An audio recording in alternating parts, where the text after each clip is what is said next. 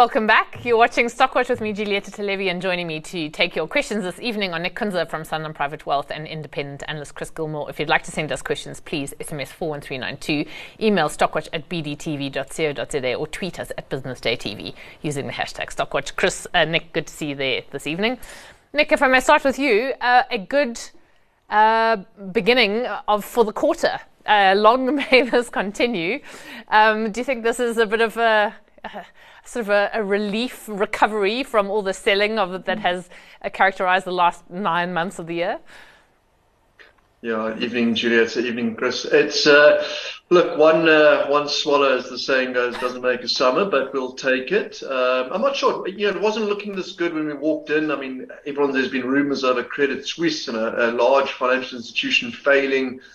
Given the S&P futures this morning, it didn't feel so great, but sort of reversed it. I think some bottom pickers coming in. Obviously, the reversal of what happened in the UK with the government and reversing the upper tax bracket and a few other things. Positive PMI number out of the States as well. And bearing in mind, we are sort of a week or two ahead of just in front of that earnings season. So a little bit of positioning, I think. And yeah, coming up, as you said, a torrid quarter. Definitely someone that's a bit of bottom picking. Felt that way anyway. But otherwise, decent day. Yeah, I mean, we'll get to some of the sort of the component parts of the day and some of the trading updates that came out. But Chris, seeing that we're talking about the UK, we may as well focus on you. I think I thought you were rather uncharitable when you said Liz Truss was a disaster, but maybe you were just being quite nice, as it turns out, given what's happened. So there's a U-turn, essentially, on that great tax cut plan. And I guess they're going to have to present some new form of mini budget in the coming days. Was it enough to assuage markets, the fact that they're not going ahead with it? Juliet, I think briefly it will, but longer term, as I said the other day, Liz Truss, 2 more brain cells and she'd be a plant. I mean, really, she's unbelievably stupid. Is the only way I can characterize her. I watched a former Tory, a guy called Rory Stewart, who was in the leadership contest a couple of years ago. And he put it rather well. He said, look, she suffers from attention deficit disorder. She comes out with these funny little quips here and there, and she tries to sound intelligent, but she doesn't have the intellectual capacity to carry it off. She couldn't have a proper engagement with somebody if her life depended upon it. She's thrown Kamikaze Kwarteng under the bus.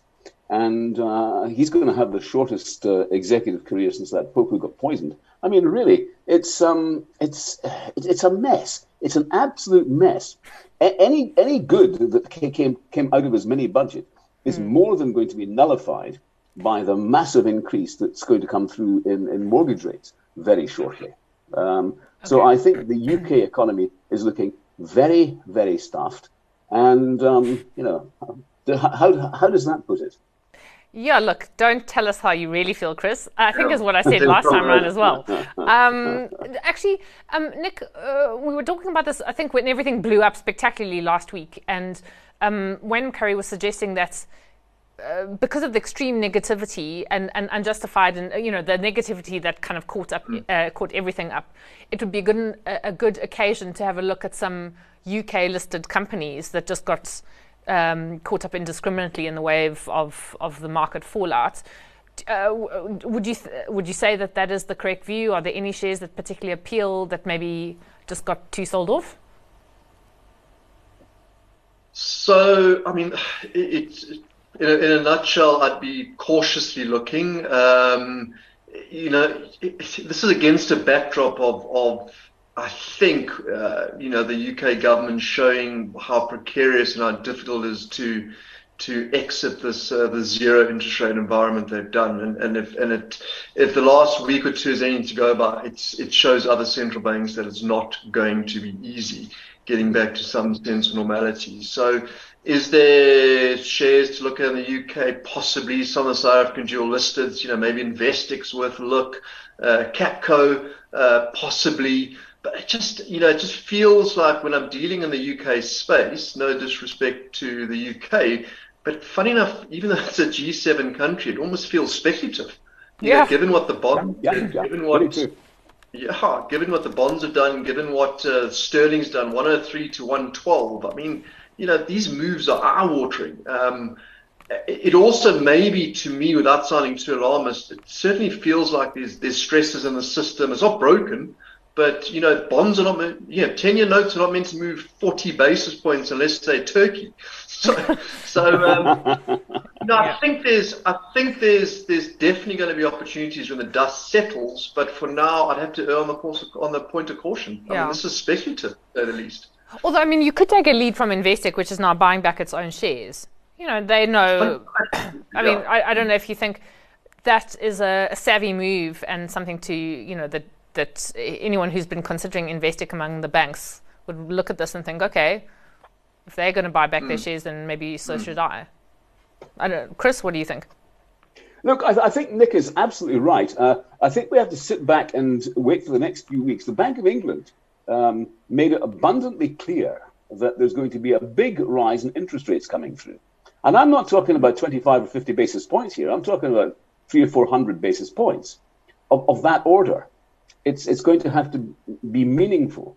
Now, what that's going to do to the UK economy, I don't know. It's going to be horrible. They've had it. Truss got one thing right.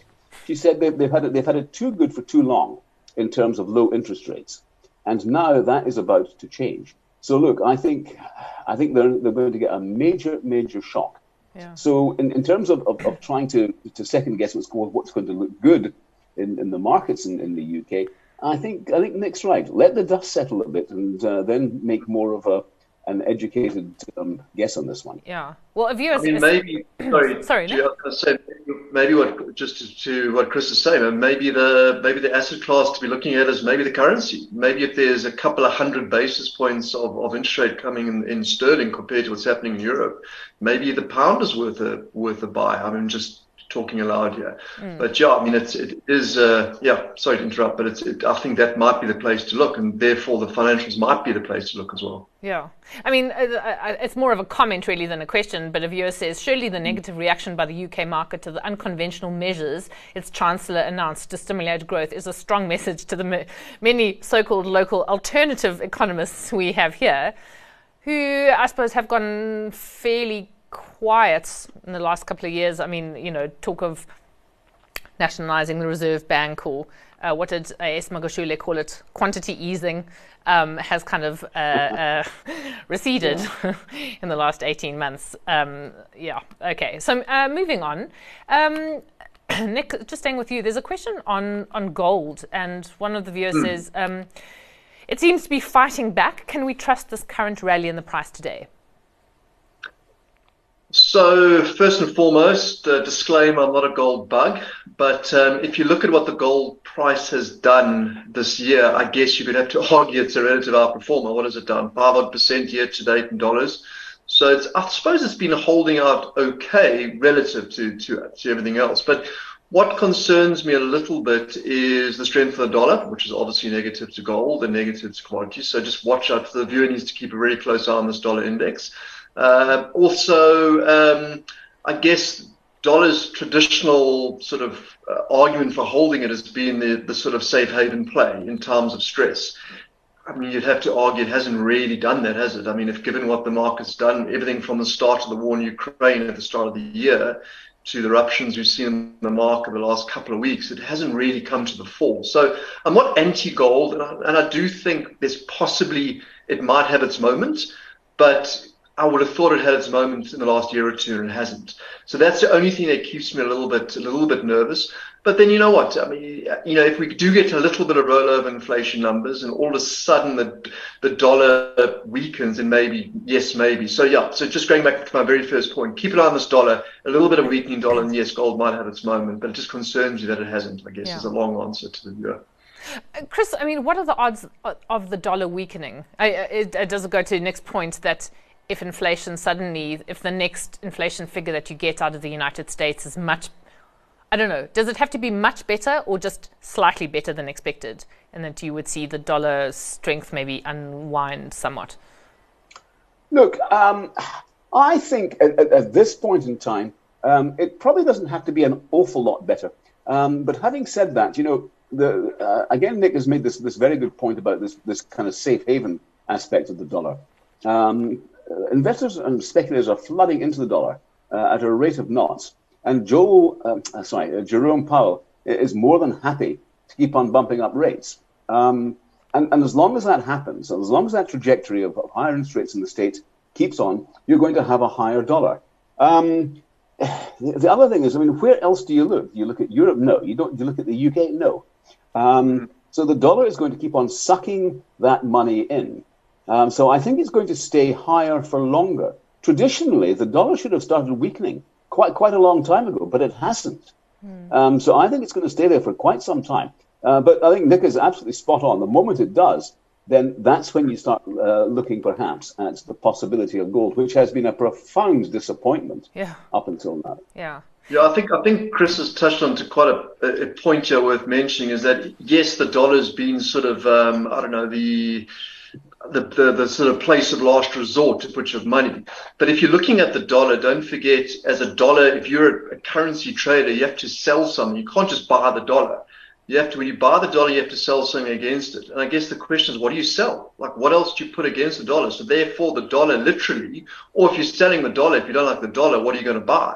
Well, quite frankly, right now in this world environment, I don't think there's anywhere else to go for now anyway. Yeah. Hence the dollar strength. Yeah.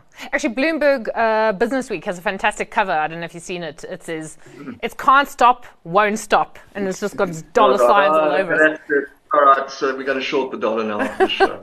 Oh, really? Is that the kiss of death? 100%. You can mark it on the show Monday nights. It's like a Financial Mail cover when you tell you how wonderful a company is. You know it's all over, with no disrespect to the publication I write for. All right, just one last question maybe before we go to the break. Can you please ask the panel for the long-term 5+ years outlook for Afromat, should one buy at these levels, and also the panel's view on transaction capital for the medium term, which is 3 to 5 years. Chris, Afromat has long been one of your preferred picks. It's had a bit of a wobble over the last couple of months. Do you take that as an opportunity to buy, or do you think it's going to be a little bit trickier for Afromat for the foreseeable future? Look, I would see that as a buying opportunity. A couple of things. First of all, bear in mind that the iron ore price has been a little bit weak in recent weeks and months, so that hasn't been good for Afromat. But again, bear in mind that the kind of prices that they're getting, should I say, what it's costing to haul it out of the ground, is very, very low in comparison to what they're getting, even at these relatively depressed prices. Secondly, they're going into new areas. They've got the Gravenhage prospect. They've got Glenover and a whole bunch of other stuff. They had the rights issue recently. Of course, that diluted things quite a bit. So I think that they're doing things in a particularly typical Afromat way. They're storing up good stuff for the future. If you look historically at what Afromat has done over the years, if they hadn't done those acquisitions, they would have been in a relatively poor space, like most of the other construction companies. But they haven't. They've done very clever acquisitions. These current ones have been particularly big, and that's why we had the rights issue. And I think management has demonstrated an incredible depth of experience and knowledge. So I'm still very bullish on Afromat. Yeah, and you could see the share price performance there has been weak in the last while. It's gone from 75 Rand or thereabouts to about 47 Rands at present. It was down 1.6% today. Chris's view is that this is a savvy management team, very good capital allocators, and I take what you say, Chris. They've consistently done deals that at the time you thought, this is an interesting deal, and then years down the line they pay off spectacularly. Nick, do you share a similar sort of viewpoint for Afromat, and this viewer wanted a long-term perspective on it? Yeah, so I do. I can't even give a varying view. I actually do. I think the management team is quality management team. You spot on there. The way they allocate capital has been fantastic. Drag down, yes, with the general iron ore price as well, which is $25 lower than its high. But given the fact that the rights issue's out the way, they've got cash on the balance sheet. Exactly what Chris was saying, the Glenova, that mine they're developing in Limpopo coming back on stream as well. I think it's more than enough reflected in the share price. And I'm starting to pick up some quite bullish sort of rhetoric coming out of China as well, with them wanting to support the economy as they reopen back up, which means they are 70% of the usage of iron ore in the world. It all of a sudden, I think it'll add a little bit of a tailwind. So more than nothing in price. So for the viewer, 3, 4, 5 year view, I'd be a happy buyer at these levels. Nick, sticking with you, what about transaction capital? That's a little bit more of a tricky one, where you've got Affimat to an underlying spot price that it mirrors and demand, etc. Transaction capital more exposed to the consumer, the lending, the price of your overnight rates, interest. I would have to say I'd be a little bit cautious. I do like the team. I think the management have been fantastic. That WeBuyCars was a great transaction, but you are heading into an environment of higher rates. The consumer, which they are directly exposed to on the lending side, is going to probably be under pressure, if not under pressure already. I think it is reflected in the share price, but don't expect a big bounce back. I think out of all the sort of interest rate sensitive plays out there on the JSE, transaction capital, even though it is a fantastically run business, they're going to have the things stacked up against them. Just be a little bit cautious where to find a bottom on this one. Okay.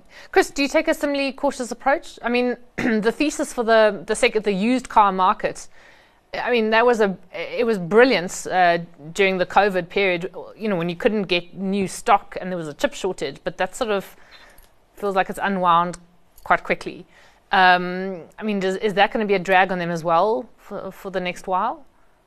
Yes, look, it has, but as Nick says, these are savvy operators. When you've got an interest rate environment like we've currently got all around the world, where you've got rising interest rates, it's not good for these operators generally, and they can't buck that particular trend. The other thing that they're into, I haven't looked at them for a little while. I mean, they're still in the financing taxes as well, as if I'm not mistaken. Yeah. So again, that does somewhat increase your risk profile as well, I would have thought. So yeah, look, they've done extraordinarily well. They know their market, but it's I would share Nick's concerns that in a rising interest rate environment, it is going to be tough. Okay. Speaking of stocks that carry maybe a slightly more speculative bent, there's a question on Reneging. Could you ask the panel why its share price is going down so much? Nick, do you have any insight as to why the sort of froth is maybe dissipating? Well, first and foremost, it's very, very expensive under any metrics. Like the story, we all like the story. It's a homegrown success story. They have started pumping that helium finally on their phase 1. It's great news, all of the above. The next part is going to be a bit more tricky, though, because they have to, in the second phase, they're going to have to get that helium to people that need it. There's been a lot of talk about defense industry, about sending that helium to the space industry. That becomes a lot more tricky. I don't think we have enough time on the show to go into how the molecules evaporate and time space and all the rest of it. So the second part is going to be the hard part that team's going to have to figure out and convince the market. So first part, great. Second part, more tricky. And I suspect that at some point to expand in that second leg, they're going to need to come to the market with to raise some capital. Notwithstanding the fact, highly speculative, great story, like it. But at some point, valuation has to come into the mix, and it's going to be expensive. So why has it come off? I think there's a little bit of overhang. People are waiting for that announcement on a fundraise, I suspect. As I say, it's not the market news. It's just what I suspect might happen. But overall, just keep an eye out for that one. It is a great buy long term, but for now, there is a little bit of overhang. Yeah.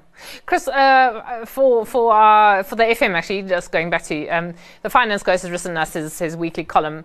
I won't divulge what it's about, but price is everything, and that is true, isn't it? You've got to try and pick up shares at a decent price. If you overpay for them, it can be quite a while before you make any money back, especially if it's a company where you're not going to make that money back in dividends, and Renergen is not going to be that company for a while. That's right. I mean, Renergen is, look, as Nick says, it's a highly speculative company, but you're buying it because you believe in management, you believe that they've got something a bit more unique than many other companies. But at the same time, it is going to take a long, long time to develop it, and it may or may not come right the way you perceive it. So therefore, and you're quite right, if it doesn't pay dividends, then that doesn't give you that feel-good factor, that comfort. So therefore, the price is vitally important. You don't get that price right, then you could be treading water for a long time. I mean, and this applies to blue chip shares too. Make no mistake. Absolutely. And just while some questions, while we wait for more questions to come through, I mean, if you look at, let's look at Pick n Pay. I thought the trading update was quite interesting today, the way the share price rallied. But if you had bought Pick n Pay, in the last maybe 15 years, you could have waited a long time to make any money from it, even as the company was, starting to do the right things. Nick, what did you make of that trading update and the market reaction to it? Yeah, I thought it was encouraging. I think it reiterated that the South African retail space is a lot better than I think all of us realized, certainly more than I thought was going on. I thought the consumer is a little bit under pressure, but clearly not. So I think it was actually quite encouraging. I think it was more encouraging as a market as a whole, given that the sort of the length and breadth of the LSM group that Pick n Pay deals with. So I thought that was very encouraging. Not my preferred choice in the sector, but overall encouraging. And it's been a little bit of a lagger, but in general, nice reaction if you're a shareholder for today anyway. I mean, Pick n Pay has actually been quite volatile. You could have picked it up earlier this year below 50 Rand. Now, today, with today's move of 7%, it's almost 60 Rand. Chris, I don't know if you had a chance to look at that SENS announcement or if you have had a look at sort of retailers on the JSE. I was looking at a few shares, apparel retailers, on the back of Truworth's announcement last week on the appointment of its two deputy CEOs. And if you look at it, I mean, over a 10-year period, the share price performance has been woeful. Shocking. I mean, Truworths is down, I think, 49% over a decade. I don't know if that takes into account dividends, but within that period, there would have been moments when you could have bought it and then sold it and done okay. But just, if you kind of pick the timing wrong, you're not a very happy shareholder. And so it goes for just about, I suppose, anything on the market. No, you're absolutely right. All of the retailers, without exception, have taken a big knock in recent years. I mean, I looked at Truworths the other day. I mean, on a 5-year view, it's negative. Both in terms of turnover and in terms of HEPS. So it's only literally now, with this last set of results, that they've shown a bit of growth. And this was supposed to be Michael Mark's swan song. Well, maybe it won't be a swan song after all, because he's going to be part of a triumvirate that's going to lead the company. But that's another story for another time. So I think, but coming back to Pick n Pay, that is a fascinating operation. I think it's a company where the share price has held up remarkably well, given what has actually happened to it over the years. Prior to Braysher coming along from Tesco, who was appointed back in 2013, this thing was floundering. It was in all sorts of trouble. And Braysher put it back on the right path, didn't do anything particularly difficult or tricky. He just got them back on an even keel. And now this guy, this Hollander, Peter Boehner, appears, on the face of it at least, to be doing something equally good for them, albeit in a somewhat different direction. Yeah. It looks to me in this trading update that they've actually recouped a lot of market share. Now, if that's the case, I don't know where they're taking it from. They're not taking it from Shoprite. They may be taking it from Woolies to a certain extent in the upper market areas.